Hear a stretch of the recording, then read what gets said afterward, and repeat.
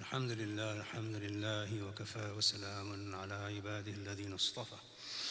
Alhamdulillah, it's a great honor and a pleasure to be here amongst you today, mashallah, in this wonderful facility, the masjid, the madrasa, the very scenic ambience that we have here. May Allah subhanahu wa ta'ala increase this masjid and the people who run it with nur, hidayah and tawfiq to do what pleases Allah the most, inshallah ta'ala. I think I will concede that I failed already because Maulana Tamim just took away everything I was going to say. So I concede defeat already. So I don't know how I'm going to pull myself out of this loss, but we'll give it a try, inshallah. Jazakumullah khair, Maulana Tamim. That was a, mashallah, outstanding presentation on sabr and shukr, inshallah. I don't want to preach to the choir. Alhamdulillah, you've heard so many ayat of the Quran, so many hadith that speak about sabr, etc. What I want to do is perhaps give us an idea as to how we see this theologically in terms of our aqidah. What is the aqidah that the Ahlul Sunnah wal Jama'ah have with regards to shar? What's our point of view with evil? Because in the mind of the atheist, God is a terrible God because he creates evil and he creates misery and he creates destruction and he allows earthquakes to happen and typhoons to destroy people, and he does everything that's pure evil. This is in the mind of an atheist. So what we need to do is take a step back and try and understand the aqidah of the Ahlul Sunnah wal Jama'ah on this issue. And alhamdulillah, Allah subhanahu wa ta'ala gave tawfiq to our great ulama of the past, that the ulama of the past, from the Sahaba, from the Tabi'een and those who followed them, they were experts. They were just great thinkers. And they did not back away from any challenge, whether it was intellectual, whether it was physical, financial. Okay. They faced challenges head on. They didn't run away from problems. They solved problems. So in this great history of this great ummah, we have a discussion on this which goes back 1200 years, a time when this was before the dark ages of Europe. You know, the dark ages of Europe were very dark. Right? But even before that, Muslims were discussing the issue of shar and khair in public, the issue of evil and good. We were discussing this, as I said. So this is the height of our civilization. That today, nowadays, people say, oh, the ulama of the past, they know nothing. They know nothing. What's the use of reading these old books? But you'll be amazed that actually when you pick up one of these books from the old ages, you'll find fascinating knowledge. You'll find discussions that you can't even think of today.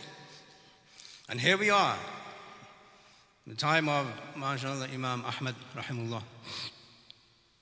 In his hadith dars, there used to be over 10,000 students. 10,000 students in a dars of hadith. Where do you find that today? You don't find that anywhere today. So I'm saying the aslaf, our pious predecessors, the people who came before us, we don't use them as crutches. If you want to understand the issue of taqleed, we don't use the people of the past in order to walk. We use them in order to see the truth, the way they saw the truth from the Sahaba and the Tabi'in. Certainly there was a group of people, group of Muslims, whom we know as the Mu'tazili. So a group of the Mu'tazili, they claimed that Allah does not create shar. Allah does not create evil. This is their position, a theological position. The Ahlul Sunnah wal Jama'ah said, no, Allah creates shar, evil, as He creates khair, good. So Allah is khaliqul khair wa shar. Allah creates good and He creates evil. But this one group of, let me say, a bid'ati group, people of bid'ah. Okay? The Mu'tazili were people of bid'ah. They weren't Barelvis, but they were people of bid'ah. They had a bid'ah in their aqidah. So they had this bid'ah that Allah does not create evil, because that is now detrimental to the definition of Allah. If you say God creates evil, then you're going to open the floodgates for atheists and other people to think the way they think. But as I said, our early ulama, they met challenges head on. And they said, no, Allah creates good and He creates evil. And that's in the Quran. That's in the Quran. قُلْ أَعُوذُ بِرَبِّ الْفَلَقِ مِنْ شَرِّ مَا خَلَقَ. It's very clear in the Quran that Allah creates shar. So then the question was, okay, then how do you explain shar, evil in the world? How do you explain it? Explain to me as a Muslim that I can believe that Allah creates evil. So this was the question. So the Sunni scholars, as I said, they didn't shy away, and they told us it's very simple. So what is that? That is called equal opportunity creation. Equal opportunity creation. What is that? That if some human being, as someone who's being given this volition, this ikhtiyar, this choice to use a knife to cut somebody's throat or to use a knife to cut an apple, Allah will create both effects. He's not going to discriminate. Allah is a khaliq and He is equal opportunity creator. So He will create if you have this niyyah, and He will create if you have this niyyah. He will not discriminate. He won't go against His rules. So in this world, in this dunya, Allah creates for those who want to commit evil, and Allah creates for those who want to do good. There's no discrimination there. Why? Because He is who He is. Khaliqu kulli shay. He is the creator of everything. So Allah creates, and that is not necessarily an evil thing that Allah creates, because say if Allah did not create the evil of somebody who wants to cut the throat of someone, then you will say that is now what a favoritism. You will say, no, God doesn't create that. He only creates good. So He's not a complete creator. He will be an incomplete creator. So anyway, the point of what I'm trying to say is that we must understand the aqidah behind the problems that we have. We must understand the aqidah behind our failures. That's the title of the talk. Our failures.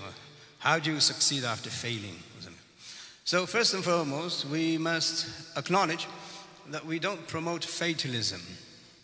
We don't say that we don't take steps and measures to make sure there is no calamity or disaster or problem in our lives. Okay?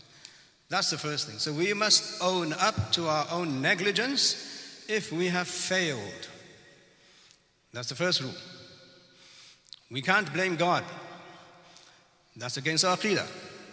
That's against our deen. So we say that let's take an introspect, look into our own actions. That, okay, there was a business. I put so much money in, and my business failed. So what is that? Is that qadar? Is that fate? Is that something else? So for the Muslim, he must look into his own self and see where he failed. where he was negligent, where perhaps he should have done something differently. That's the first rule, that you look into your own action and you judge yourself and you say, I did not meet the terms or the requirements in order to be successful. This was my doing. And this is in the Quran also. When we look at failure at a microscopic lens, then we fall into these problems. If we look at problems and failures with the aqidah macro, there's a macro and there's a micro.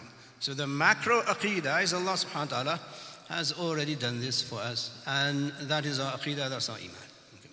I'm going to come to that in a second. But I want to show you is that if you look at the Prophet sallallahu alaihi wasallam, in which he said that ma udhiya ahadun fi sabilillahi mithla ma udhitu. No one has been tested and hurt more than I have been tested and hurt. That's what he said. And this is our Nabi sallallahu alaihi wasallam. We follow his sunnah. So you look at the story of Taif. So through the seerah, at the micro understanding of hindsight is 2020, we're looking into surah backwards. But when he's living this seerah, when he's living this life, he's failed with the Quraysh. Only a few people accepted it. He's failed now with so many of the people, the tribes, who would come at the time of Hajj and Mawsam, but he was not successful. Yeah. Then he lost Abu Talib. Then he lost Khadija. The failure after failure, microscopically I'm saying the word failure. A Nabi doesn't fail. That's our aqidah. And then Taif. And Taif, the miserable outcome of Taif. Well now, if you were an ordinary human being, you would probably die. You'd probably die succumbing to the pressure of this failure. But the himmah of the Prophet ﷺ, subhanallah, as Hassan bin Thabit radiallahu anhu says, وَهِمَّتُهُ الصُّغْرَى أَجَلُّ مِنَ الدَّهْرِ. That the determination of the Prophet ﷺ is greater than time itself. This is how the Sahaba saw the Prophet ﷺ. That if you put time on one side of the scale and you put the Prophet ﷺ determination on the other side, his determination will be heavier. Failure after failure after failure after failure until you get to Taif. And the worst failure in Taif. So what does he do? Does he blame God? What does he do? Does he whine? Does he cry? Does he bicker? Does he fight with God? Why me? What does he do? He says, إِنَّمَا أَشْكُو بَثِّي وَحُزْنِي إِلَى اللَّهِ وَإِن لَمْ تَكُنْ سَاخِطًا بِي فَلَا أُبَالِي. If you want to hear about human failure, read the seerah. He failed in terms of the dunya. Later on, he succeeded. So what we see is that the Prophet ﷺ said that I'm going to complain about this grief that I have for not being able to do my job. It was my responsibility to give the message and to convince the people that I failed. He didn't say God failed. He didn't say Allah didn't help me. He said, I'm entrusting my complaint to Allah. Like Yaqub alayhi salam did. And then he says to Allah that if you're not angry with me, then I don't care. فَلَا أُبَالِي. You see, the determination of someone who has aqidah, someone who has tawheed, someone who believes in Allah, that Allah is in charge at all times. Whether it's good times or bad times, Allah creates. So Allah created those failures in early seerah. And then Allah created the successes also later on in Medina. But the Prophet ﷺ did not flinch. He did not waver. And this is the uswa hasana of the Prophet ﷺ that we have to follow. This is the great example of human achievement. No human being has achieved what the Prophet ﷺ achieved. It's not possible. It's simply not possible. How did he achieve this? By pure faith, supreme belief in Allah the One. As I said, we're reading history in hindsight.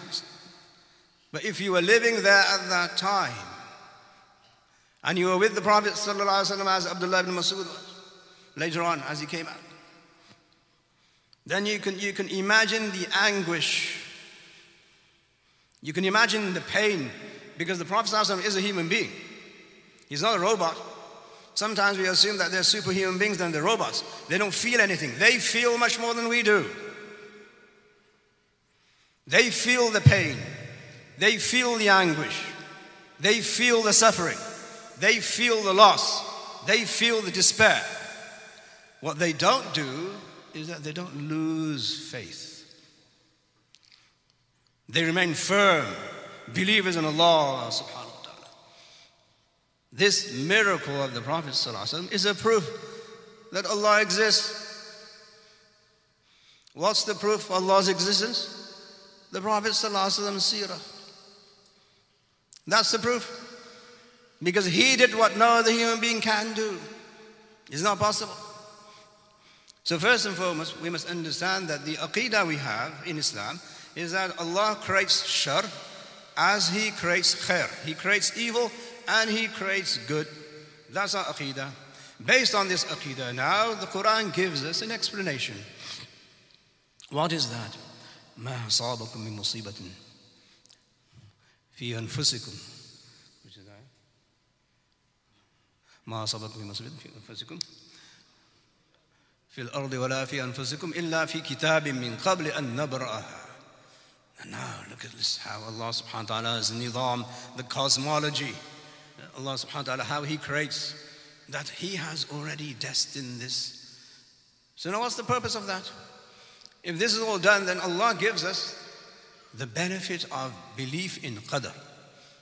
And what is that? لكي لا تأسوا على ما فاتكم. So that you don't grieve and despair if you lose something. Then you can go back to this idea and aqeedah that Allah has planned this for me. And you're okay with it. You settle down. You calm down. You relax. Which is easier said than done, but that's the idea. وَلَا تَفْرَحُوا بِمَا آتَاكُمْ. So that you don't become arrogant when you achieve something.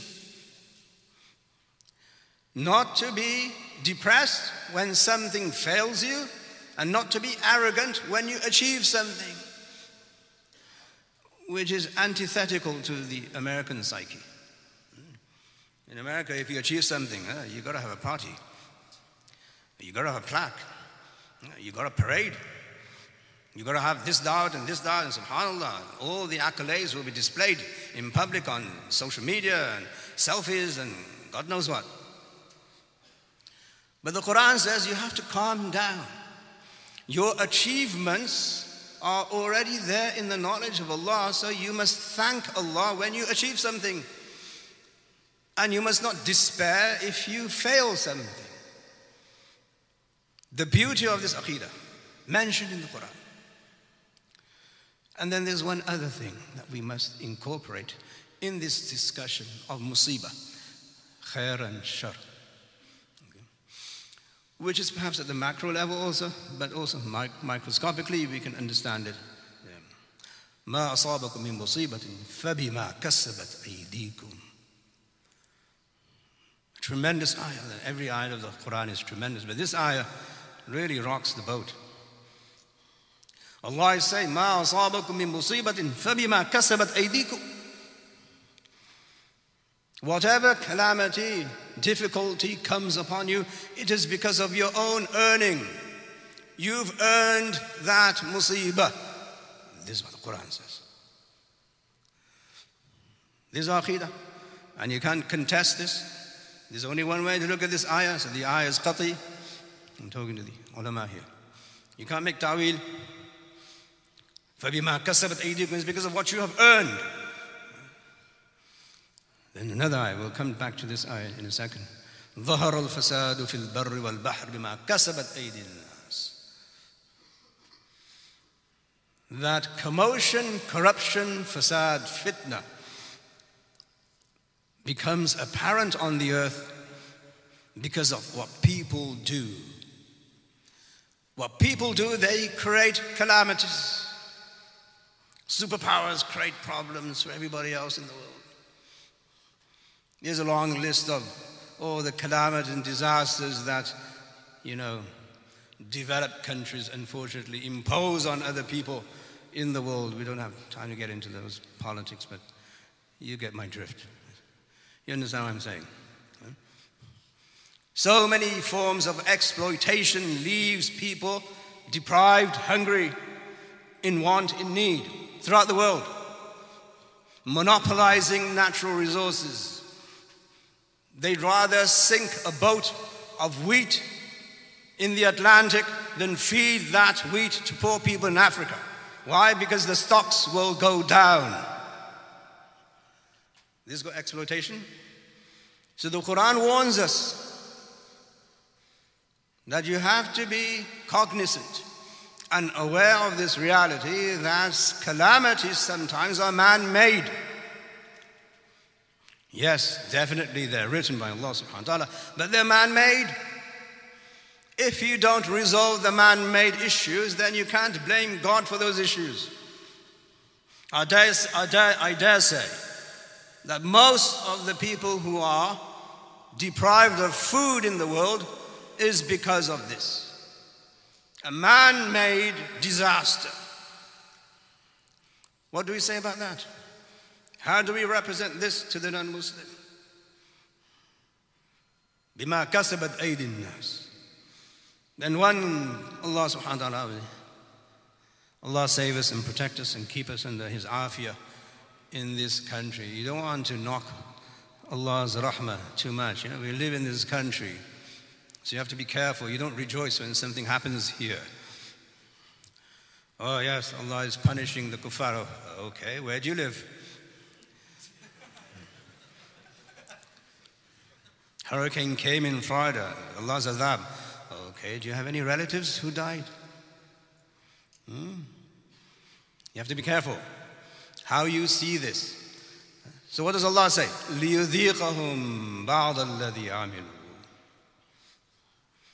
To give them a taste of what they've done. لَعَلَّهُمْ يَرْجِعُونَ. So in hope that they might come back to the truth. Allah is sending down these tests of earthquakes and no rain, droughts and tornadoes, God forbid, hurricanes and all these natural disasters that come upon people is bima kasabat aydikum. Is what your hands have earned. Is what you earn. Then Allah subhanahu wa ta'ala gives His rahmah also. وَلَوْ يُؤَاخِذُ اللَّهُ النَّاسَ بِظُلْمِهِمْ مَا تَرَكَ عَلَيْهَا مِنْ دَابَّةٍ. If Allah was to seize and capture people for their sins, He would not spare a single creature on earth. It's only because of Allah's hilm, Allah's eternal rahmah, that He keeps the world alive, sustains the world. So yes, Allah creates evil and He creates khair and good. Whatever there is, it's already pre-recorded, and the reason we believe in that is so that we don't get ahead of ourselves if we accomplish something, and we don't become depressed if we fail to do something. And thirdly, human beings must look at their own actions before they say whatever they say. As I said, if your business failed, then maybe you made a mistake somewhere. Go there, talk to somebody, talk to your accountant, talk to somebody, maybe your wife. She might give you an insight that you didn't have.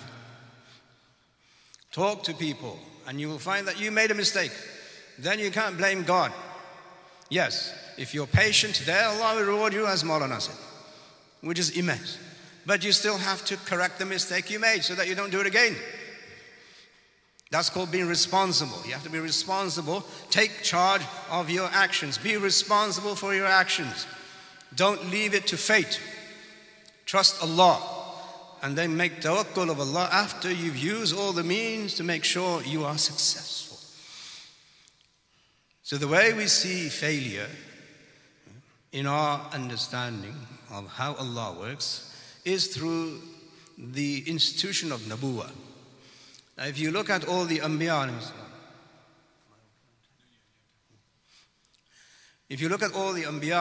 you'll see ostensibly from the outside, initially they failed. As I said about the Prophet ﷺ. But it's not failure in the eyes of the prophets, because they all know it's a test. They all know it's a test. And one test after another. And they endured, they persevered, and they had patience, and they had sabr, and they understood that Allah's rahmah comes only after patience. And this is the way Allah subhanahu wa ta'ala proves to human beings that human beings can endure. They can be persevering. They can pursue now happiness and everything else through these difficult times. And then finally, one last note on this discussion is the issue of success. How do we define success in Islamic terms? What is success? Maulana mentioned them. So Allah subhanahu wa ta'ala says, when we call the adhan, what do we say? Hayya ala al-falah.